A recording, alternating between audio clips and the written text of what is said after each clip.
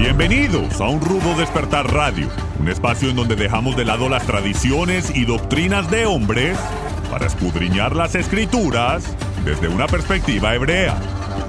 Viva una experiencia que desafiará su paradigma religioso y experimente por usted mismo un rudo despertar.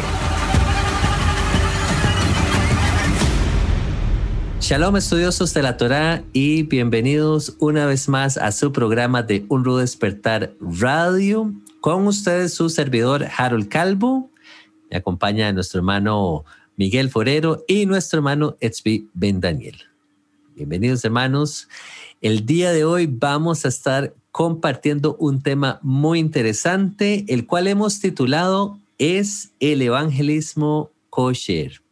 Así que les invitamos, hermanos, a que nos acompañen y puedan hacer sus aportes a través de comentarios. Si queremos saber su opinión, vamos a estar tocando el tema de la evangelización como tal. Vamos a hablar un poquito del término, del proselitismo. Vamos a estar incluso también tocando este mismo tema con respecto al judaísmo, cómo lo percibe el judaísmo. Encontramos estas prácticas dentro del Tanakh, dentro del Antiguo Testamento. Es algo que da origen propiamente en el Nuevo Testamento. ¿Cómo es que se llega a desarrollar todo este tema de la evangelización? Vamos a estar viendo ciertos escenarios bíblicos relacionados a esto también, y bueno, esperamos que ustedes puedan disfrutar de esta charla, esta conversación, este análisis que vamos a estar haciendo, y la idea es que podamos hacer una reflexión al respecto. Así que damos por iniciado el programa. Tal vez podamos, hermanos, no sé, me ayudan ustedes a desarrollar un poquito el término, esto de evangelización, ¿de dónde proviene? ¿Cómo surge? ¿Qué significa? Bienvenidos, hermanos. Shalom, shalom. ¿Qué tal, Harold? Un abrazo a todos los que nos están escuchando. Bueno, el término evangelización es algo netamente cristiano, ¿sí? Está relacionado con los evangelios. El término proselitismo, hablábamos fuera del aire, existe en muchas religiones, ir y hacer adeptos a la religión de uno por una razón o por otra. En el judaísmo tal vez es un poco distinto cómo funciona, pero el término evangelio, evangelista, evangelio, viene de el griego, ¿okay? Y tiene dos palabras en él. Una es la palabra bueno y el otro traer un mensaje, ¿okay? Entonces, traer un mensaje bueno, o el que traer buenas noticias, es también traducido como aparece en el Nuevo Testamento. No me había percatado antes que la palabra ángel proviene también de esta palabra. Ángel está dentro de evangelio, ¿sí? O evangelizar, un ángel como un mensajero, alguien que trae una noticia, ¿okay?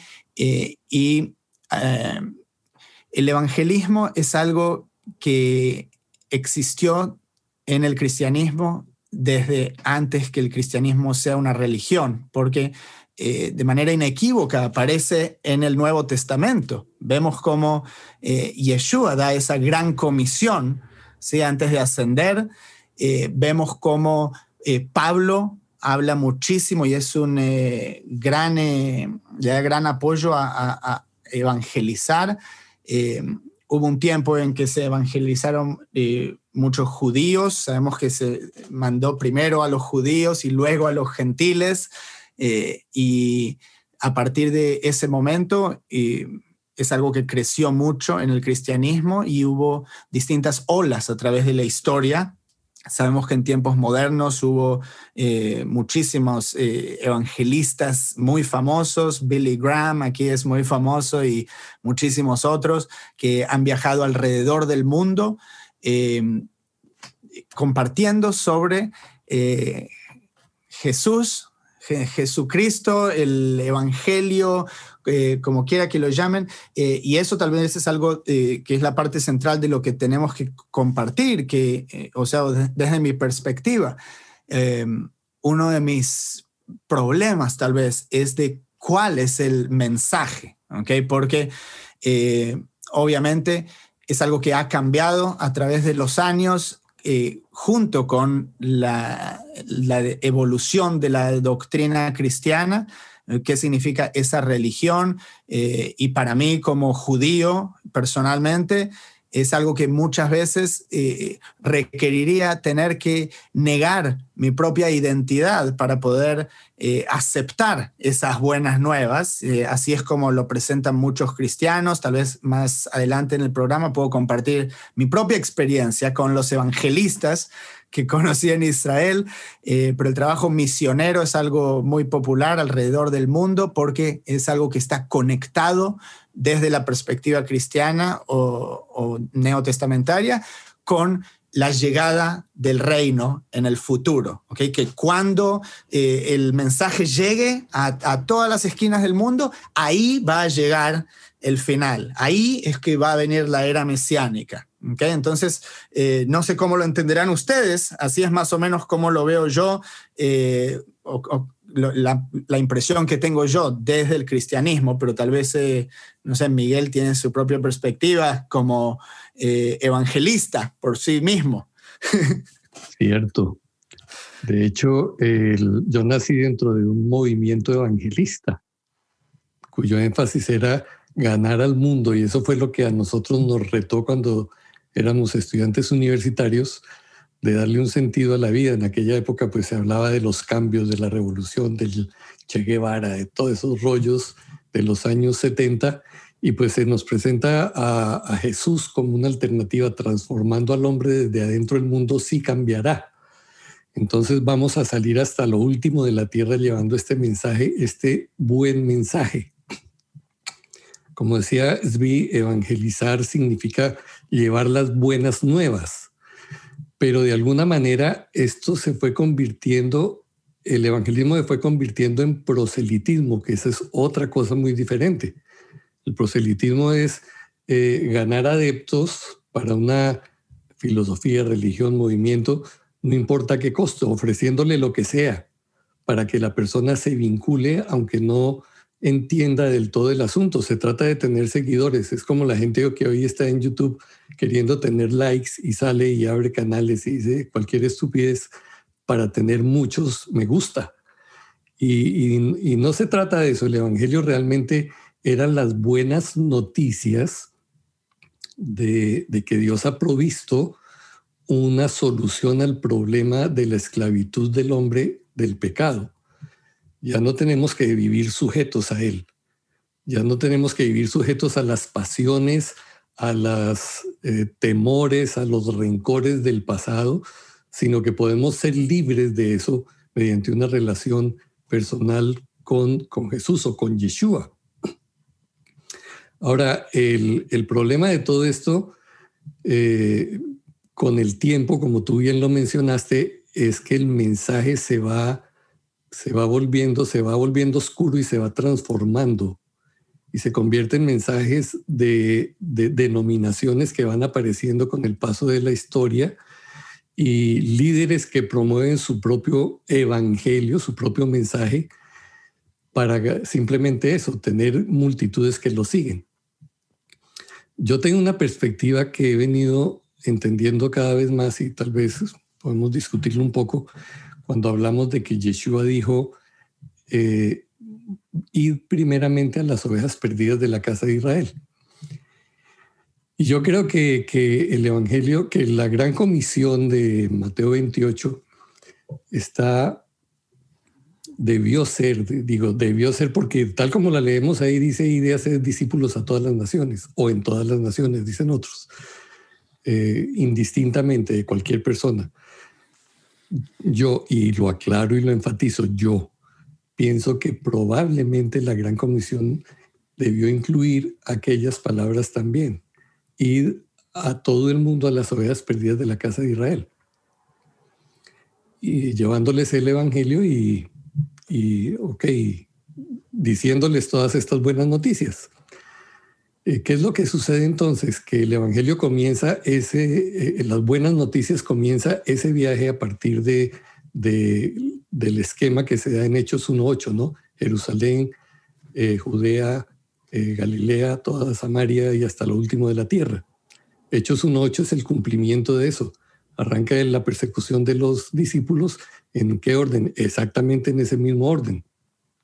Aquel día fueron perseguidos los discípulos desde Jerusalén, Judea, Samaria, y ahí comienza el viaje hasta el último de la tierra.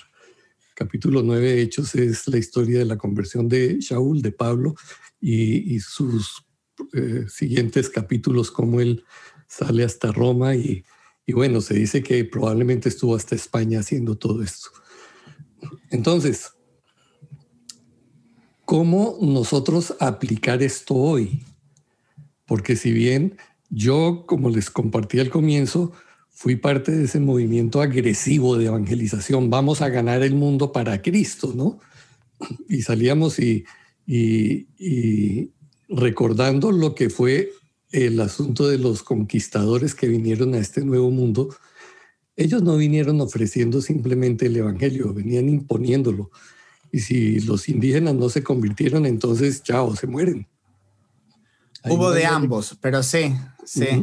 Claro, pero no había elección. Y digamos, en este momento que se está reescribiendo la historia, se está enseñando eso, que los tipos vinieron y aplastaron a todos los que había aquí sin misericordia.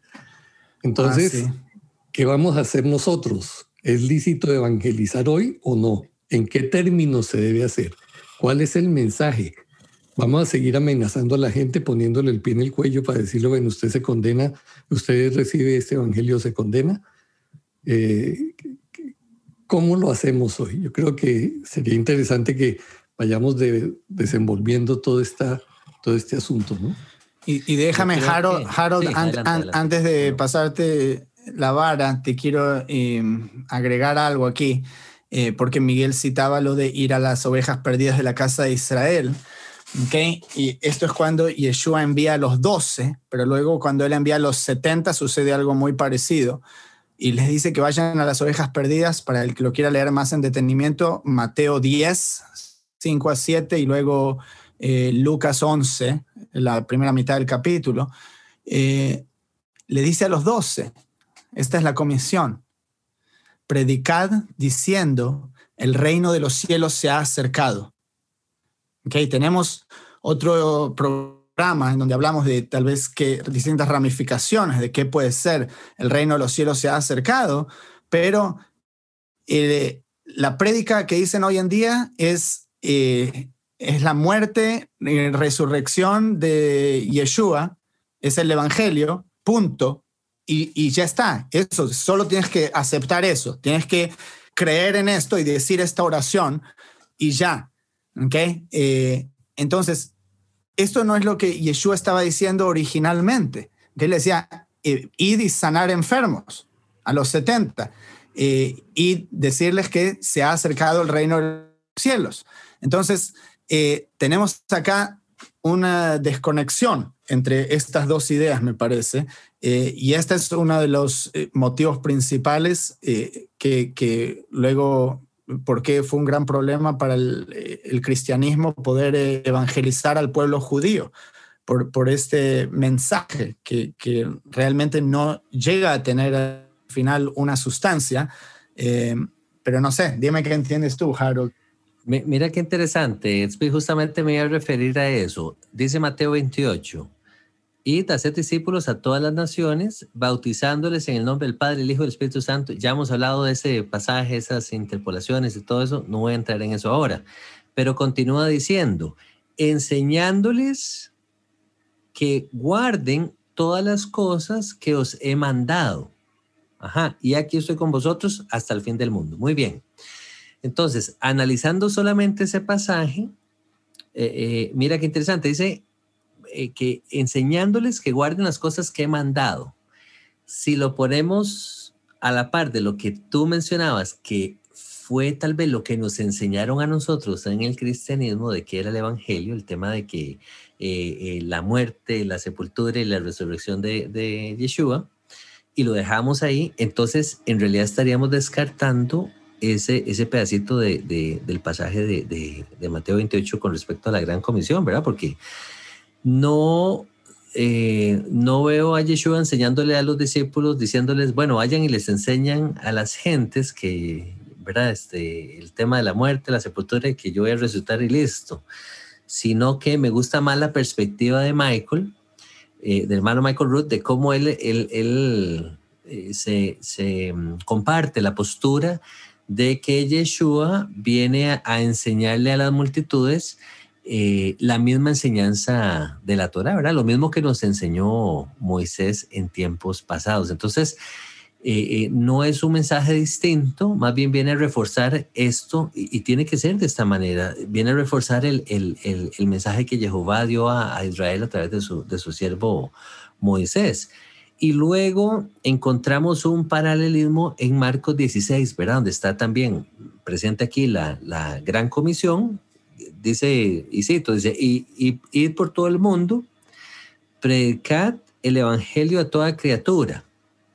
Ahora, sigue un pasaje, le mencionaba yo al hermano Miguel, un poco polémico. Dice, el que creyere y fuere bautizado será salvo, mas el que no creyere será condenado, ¿verdad? Entonces, yo digo, aquí hay que tener cuidado también, es delicado esta línea en este pasaje, porque sí, se oye como condenatorio, pero el tema, volviendo al punto aquí, es qué es, al final, en qué es que tenía que creer la gente, qué es lo que Yeshua quería que la gente se aprendieran. Esa es la interrogante, ¿verdad? Y podríamos incluso analizar los otros aspectos de cómo ciertamente en el Evangelio, sí, en Mateo 10 encontramos Yeshua enviando a los discípulos, incluso les dice, ahí en Mateo 10, les dice, no se acerquen a las ciudades de los gentiles, ¿verdad? Enfóquense primeramente en lo que son las ovejas perdidas de la casa de Israel.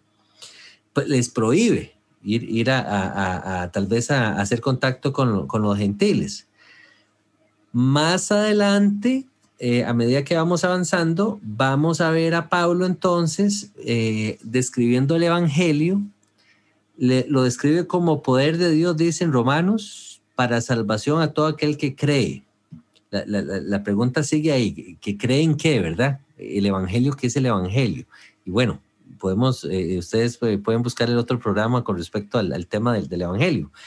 Pero ya aquí Pablo hace como una inclusión y dice, al judío primeramente y también al griego. Ya incluye judíos como gentiles. Y en Gálatas, ya para pasarle la palabra al hermano Miguel, en Gálatas vemos cómo Pablo ya más bien no hace ni distinción entre judío y griego, ¿verdad? Ya ahí Pablo dice, ya no hay distinción entre judío y griego porque todos son uno en el Mesías, y entonces así como el hombre y la mujer son uno, ya él hace como un solo grupo. Entonces, son aspectos a considerar. Hermano Miguel. Sí, gracias. Creo que vale la pena hacer una aclaración para saber qué es lo que debemos hacer en estos tiempos. Ya no nos quedamos en la parte histórica, porque si bien ha habido una mutación del mensaje de lo que debió haber sido originalmente y se volvió, como dijimos, un mensaje proselitista que predicaba una gracia barata, venga que Jesús le resuelve todos los problemas, usted va a ser feliz, no tiene que hacer nada, tranquilo que usted puede seguir pecando, que Jesús ya pagó todo en la cruz, entonces fresco, para adelante, tranquilo. Y todo el mundo, no, pues chévere, esa religión sí me gusta. Resulta que cuando nosotros entramos en esta verdad de las raíces, nos damos cuenta de que el mensaje que predicó Yeshua era otra cosa. Cuando él dice, el reino de los cielos se ha acercado, ese reino de los cielos trae implícita la ley de Jehová, o sea, la Torá de Jehová, que es inmutable, que es aquella mediante la cual él gobierna la creación, no simplemente a Israel, la creación. Toda la creación va a ser en algún momento evaluada y todos los seres humanos van a tener que rendir cuentas a la luz de esa Torá, no de ningún otro evangelio inventado por nadie, de esa Torá. Entonces, Yeshua cuando predica y lo hace en esos términos, el reino de los cielos se ha acercado, está hablando de, oiga, los parámetros con que el Padre gobierna los cielos son los que se van a manejar en el reino. De ahí la oración del Padre Nuestro, hágase tu voluntad como en el cielo, así también en la tierra. De ahí el que nosotros queramos someternos a la Torá y vivir de acuerdo a las leyes del reino, no a las leyes de la denominación esta o aquella, o de la tradición tal o cual, no, de acuerdo a las leyes del reino. Entonces yo creo que hoy en día cuando hablamos de evangelismo, tenemos que desmontar todo ese esquema que tenemos de salir puerta a puerta y diciéndole a la gente, usted quiere recibir a Cristo, si no se va a ir al infierno. No, se trata de mostrarle a la gente que hay una manera de vivir conforme a esa Torá entregada por Jehová. Y en la medida que nosotros modelamos eso para ellos, pueden ver que realmente el reino de los cielos se ha acercado a ellos a través de nosotros, porque nosotros nos convertimos en una ventana por la que ellos se pueden asomar a ver ese reino, cómo es. Entonces, obvio, si la casa nuestra, si nuestro hogar, si nuestra vida no es consistente con esa Torá, por favor, mejor cerrar la boca y quedarse callados. Mano Zwick, tal vez quería lanzarte una consulta con respecto a lo que es el tema de la evangelización hacia la comunidad judía, ¿verdad?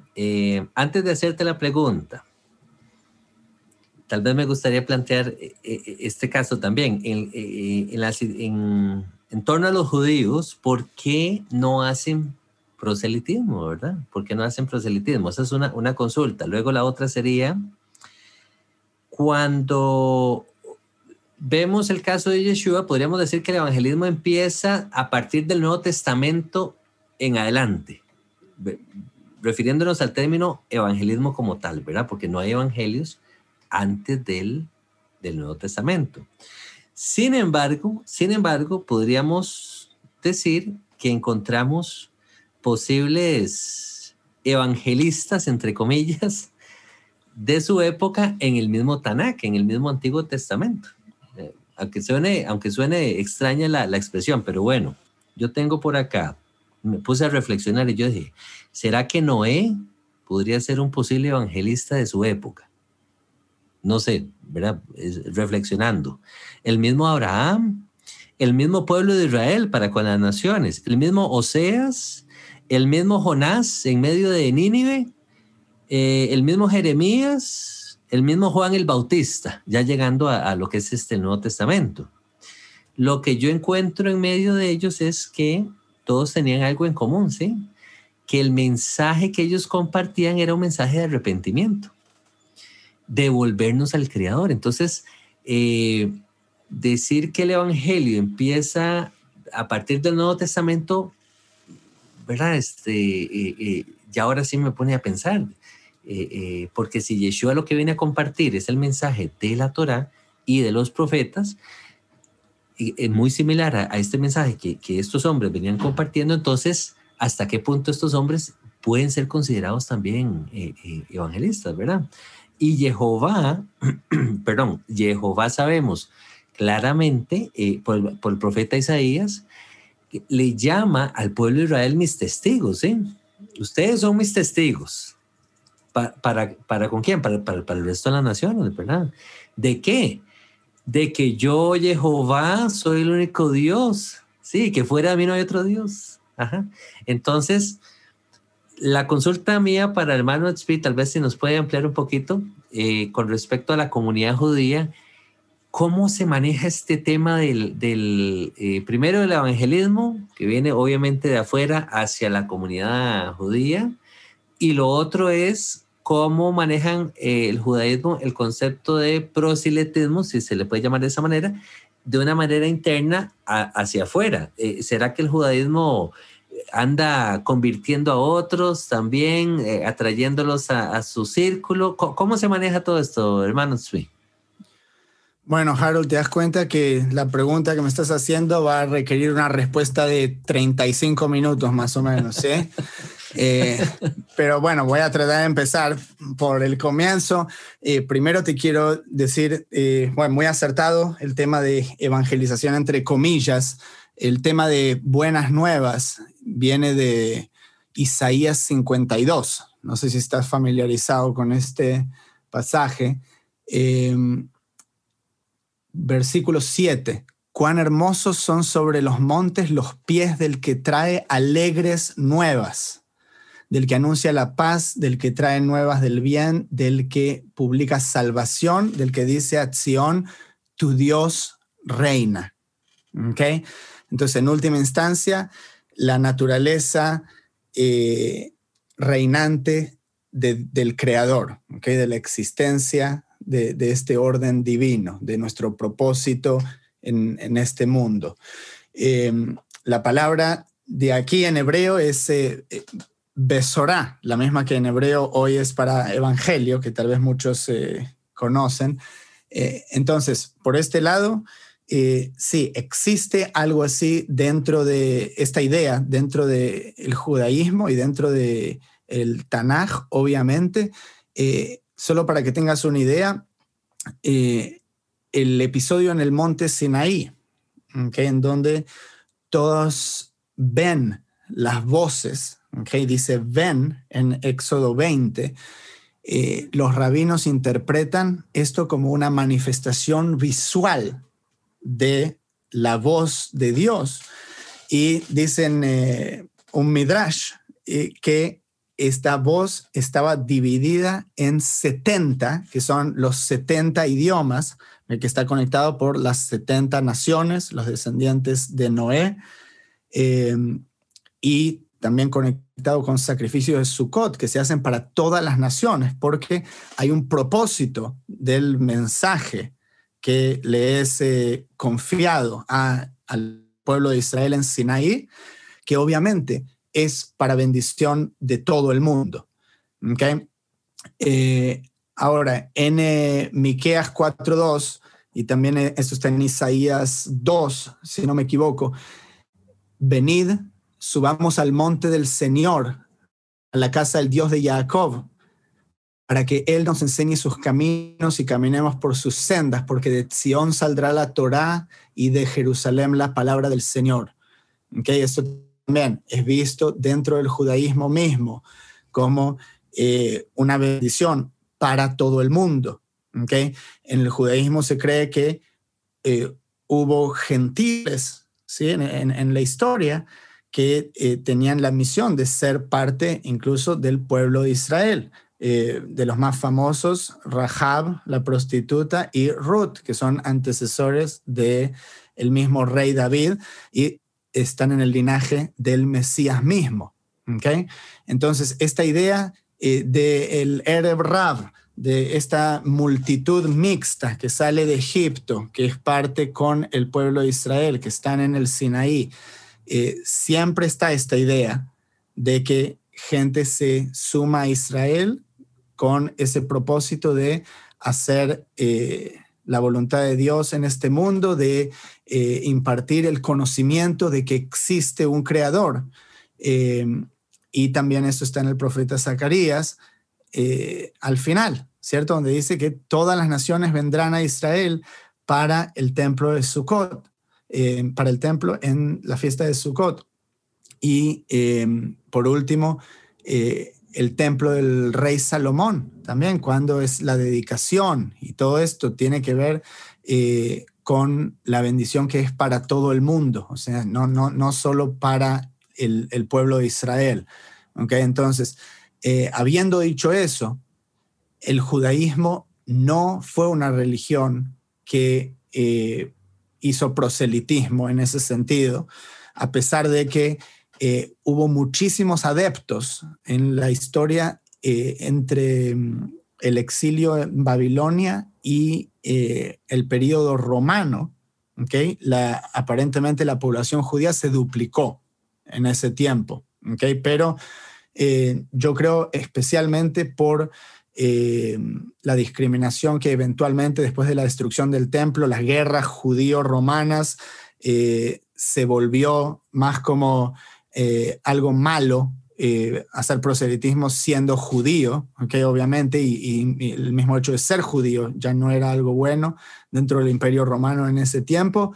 Entonces, luego pasó como ser más underground, y si vas a través de la Edad Media, los judíos sufren persecuciones. Tenemos alrededor de los años 900, 1000, hasta 1200, el tiempo de las disputas, en donde judíos eran llevados a debatir con líderes, teólogos y filósofos cristianos frente a las autoridades, a los monarcas en Europa, y con el fin de difamar a los judíos en última instancia, y esto siempre terminaba mal y terminaban quemando una gran cantidad de obras literarias judías al final de estas disputas. Entonces el judaísmo se volvió algo muy cerrado a través de este tiempo, y yo creo esto es lo que desemboca en hoy en día, que es muy difícil para alguien convertirse al judaísmo mismo, ¿okay? Tiene que ser una persona que realmente tenga una creencia sincera, y de hecho es parte del folclore judío que si viene una persona y le pregunta a un rabino, bueno, me quiero convertir al judaísmo, el rabino le va a decir, no podés, andate. Y entonces la persona tiene que volver, y cuando vuelve la tercera vez, ahí empieza el proceso de empezar a incluso explicarle algunas cosas. Y entonces esto por el lado de no hacer proselitismo. Ahora, por el otro lado de el evangelismo, o sea, venir sobre el pueblo judío, o sea, la perspectiva judía es, o sea, que estas personas son como Hitler para el alma, para los judíos. O sea, yo escuché literalmente decir eso. O sea, y me duele, obviamente, porque yo no es lo que creo yo. O sea, realmente, simplemente les estoy diciendo lo que creen muchos judíos. O sea, si Hitler mató el cuerpo, pero ellos tienen a matar el alma. Es porque ven al evangelismo como una consecuencia, una evolución del catolicismo mismo que llevó a cabo la Inquisición, o sea, de las cruzadas. De todo eso, cuando se forzaba la conversión, los judíos fueron expulsados de países enteros. ¿Okay? Olvídese de que lo expulsen de un lugar o se tenga que ir por no darse la vacuna. Decíamos ahora, tal vez nos tenemos que ir por no darnos la vacuna. Ahí, por el solo hecho de ser judío, en 1492, en España o Portugal, sí, muerte, conversión o exilio. ¿Okay? En Inglaterra pasó lo mismo, incluso antes. En Francia también. Entonces, el judaísmo ve al evangelismo de hoy en día como una evolución de eso. Y para ser honesto, una de las uno de los peores argumentos, o sea, para los evangelistas, es que el mensaje central es no solo la muerte y resurrección del Mesías, que decíamos que tal vez eso ni siquiera sea toda la completitud de lo que es el evangelio, ¿sí? Además de esto, el mensaje central hoy en día en la doctrina es que Jesús es Dios. Okay, entonces, esto es algo que el judío nunca va a poder aceptar eso. Y esto es algo central. O sea, también el nacimiento de la Virgen. O sea, que yo ni lo voy a discutir acá. Si sí, si no, pues no quiero ofender a nadie ni revelar mi creencia, porque en realidad es irrelevante para el mensaje del evangelio. ¿Okay? Pero para la doctrina cristiana evangelista es algo central. Nacido de virgen, muerte, resurrección, y eso es el evangelio. Y no importa qué enseñó Yeshua en sus años.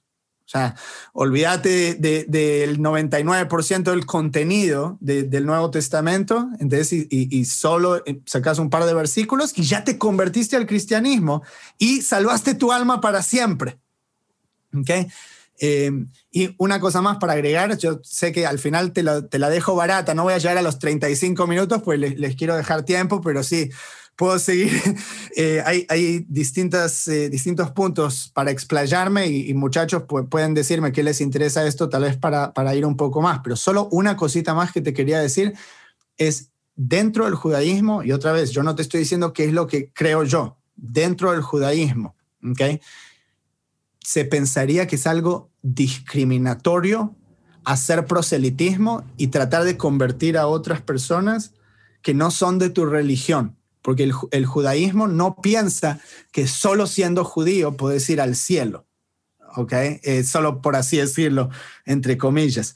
El judaísmo piensa que una persona por ser justa, incluso sin ser judía, ¿ok?, tiene una porción en ese mundo venidero, tal vez para ir más con la teología judía.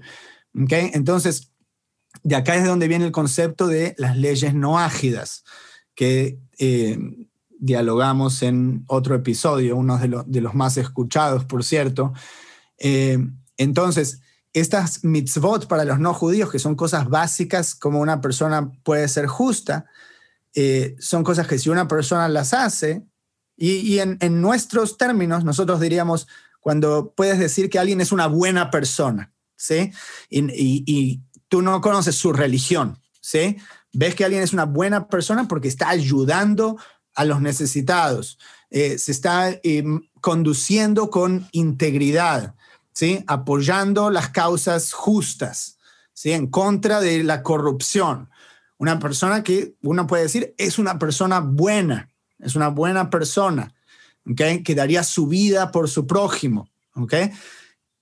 Yo no voy a ir a decir, no aceptó a Jesús en su corazón, se va a ir al infierno lamentablemente, que tanto que ayudó, pero porque no dijo la oración de salvación. O sea, no me quiero meter en esto, ya tenemos otro programa, me parece que hablamos de eso, de la oración de salvación también, y qué significa eso, pero ¿se entiende a lo que voy? Entonces, el judaísmo lo ve desde esa perspectiva, ¿okay? Y yo creo que Yeshua mismo estaba enseñando y mandó a sus discípulos también a enseñar esto. ¿Qué significa? Que el reino se ha acercado, ¿okay?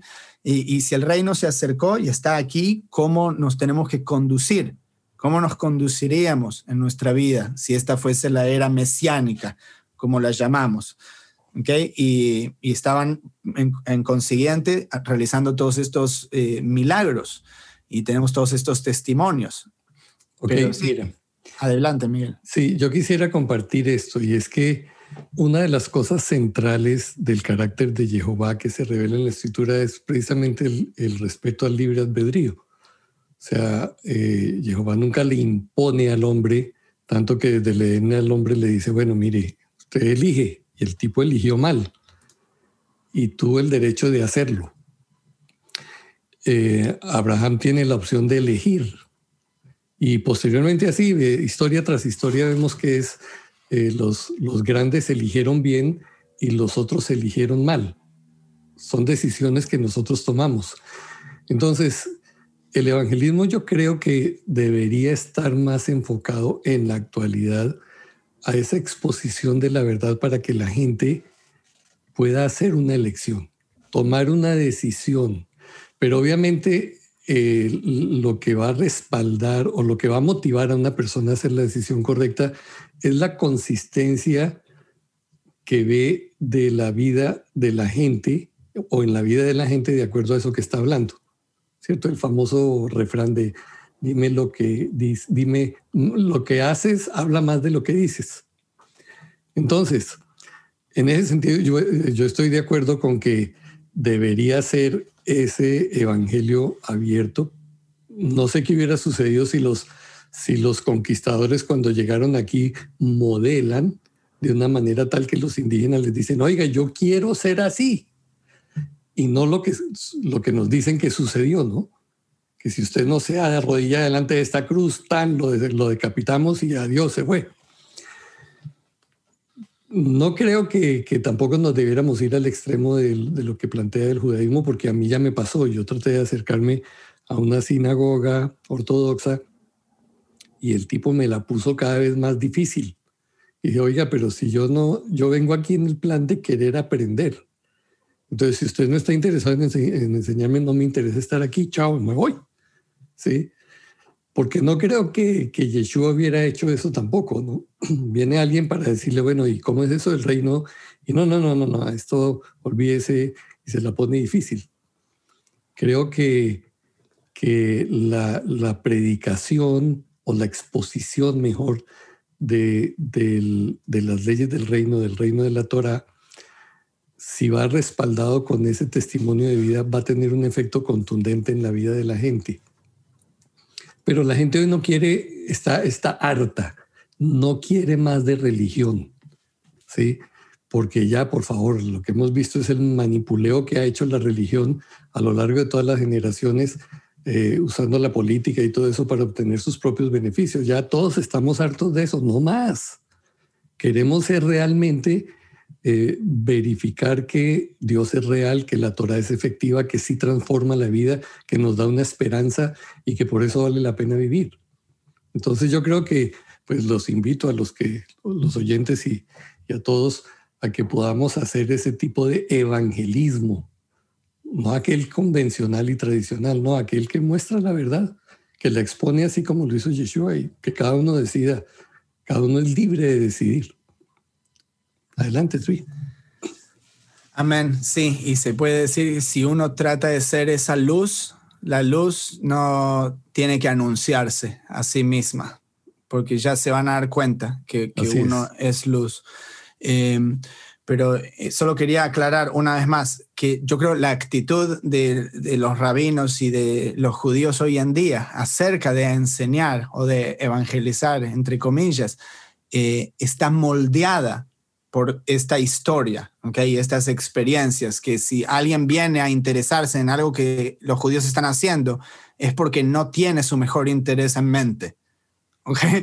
Esto es que lo aprendieron por experiencia, entonces es algo también que influyó mucho en sí, esa actitud. Claro, es comprensible, obvio. Sí, si uno lo mira en todo ese sentido, tiene razón, ¿no? Yo también, si me pongo en los zapatos de ellos, dirían, este espía que se viene a meter aquí, y probablemente le haría eso, ¿no? Y para cerrar, simplemente una anécdota del Talmud, de la casa de Hillel y la casa de Shammai, estas dos posturas antitéticas, cuando vino un gentil y le pidió a Shammai, que era el más estricto, que le enseñase toda la Torá mientras podía estar parado sobre un pie. Entonces agarró su bastón y le pegó en la cabeza y lo sacó a patadas de ahí. Y después el gentil fue a Hillel y le pidió lo mismo, que le enseñase toda la Torá mientras él estaba parado sobre un pie. Y Hillel le dijo, aquello que tú odias, no se lo hagas a tu prójimo. Todo lo demás son comentarios. Entonces, esa es la ley de oro, la de Yeshua, pero en negativo, ¿ok? Y luego Yeshua la pone en positivo, o sea que es, un complemento a eso, y tal vez incluso, un poco más difícil, más elevada la barra, porque ahora no es solo de no hacer, también de hacer y ser algo proactivo, pero, o sea, son también dos posturas que son complementarias, ¿ok? Como tenemos mandamientos positivos y negativos, de hacer y de no hacer. Perdón, antes de concluir, sería importante que aclaráramos el término del título que leímos al programa. ¿Es el Evangelio kosher? Porque el kosher nosotros lo tenemos relacionado en nuestro mundo latino con la comida que se puede consumir. Entonces, si Zvi nos quiere explicar un poquito por qué ese término simplemente y concluir. Bueno, no, y ahora justo les estaba escribiendo por el chat. Me tomo 2 minutos más también porque me olvidé de compartir. Dije al comienzo que voy a compartir sobre mi experiencia con la evangelización. ¿Okay? Tal vez no quiero que después me dejen un comentario y diga que no dije eso. ¿Okay? Entonces, ahí rapidito. El tema de kosher, sabemos, es un término que se utiliza en tiempos modernos para modernos y en el judaísmo a través de la historia para decir algo que es apto para consumo de comida. ¿Okay? En hebreo la palabra es kasher. Kasher significa literalmente apto. ¿Okay? Y esta es la manera en que el judaísmo denomina esas comidas limpias, como diríamos nosotros, y es utilizado mucho en inglés acá en Estados Unidos, pero tal vez no tanto en Latinoamérica, pero sí, le pusimos así al título. Y después el tema de la evangelización en mi propia vida, que sufrí, entre comillas, que igual para mí cada experiencia es positiva, obviamente, mientras no vengan de las cruzadas con una espada. Yo vivía en Jerusalén y tocaba ahí la guitarra en el Boulevard y vinieron 2 muchachos de Holanda a hablarme sobre Jesús. Y yo ya había leído el Nuevo Testamento, pues siempre fui muy abierto a todos los textos religiosos. Y bueno, siempre discutía con ellos o sea, yo disfrutaba ahí el tiempo de diálogo, diría yo, pero el punto es que yo sentía mucha presión de que, no sé, es como que les pagaban comisiones o algo, ¿viste? Cuando te quieren hacer la venta. Y tiene que ser hoy mismo, porque mañana ya no puedes aceptar a Jesús en tu corazón. Eso hoy hasta, no sé, muchos también dicen, no sabes si, bueno, uno sí, realmente no sabe si se va a morir al siguiente minuto, entonces te hacen sentir de esa manera. Y bueno, yo creo que eventualmente eso también jugó un papel para que yo pueda ahondar más en el mensaje de Yeshua, pero en última instancia lo que le terminé diciendo a esa persona fue, encontré este incidente entre Yeshua y Pedro, en donde Yeshua le dice, ¿quién dices que yo soy? Y Pedro le dice, tú eres el Mesías, el Hijo del Elohim viviente. Y luego Yeshua le dice a él, carne y sangre no te han revelado esto, sino mi Padre que está en los cielos. Entonces le digo, ¿para qué me sigues tratando de persuadir si dice que carne y sangre no es que me van a revelar eso? Entonces, si querés, puedes orar por mí, que Dios me lo revele y ya.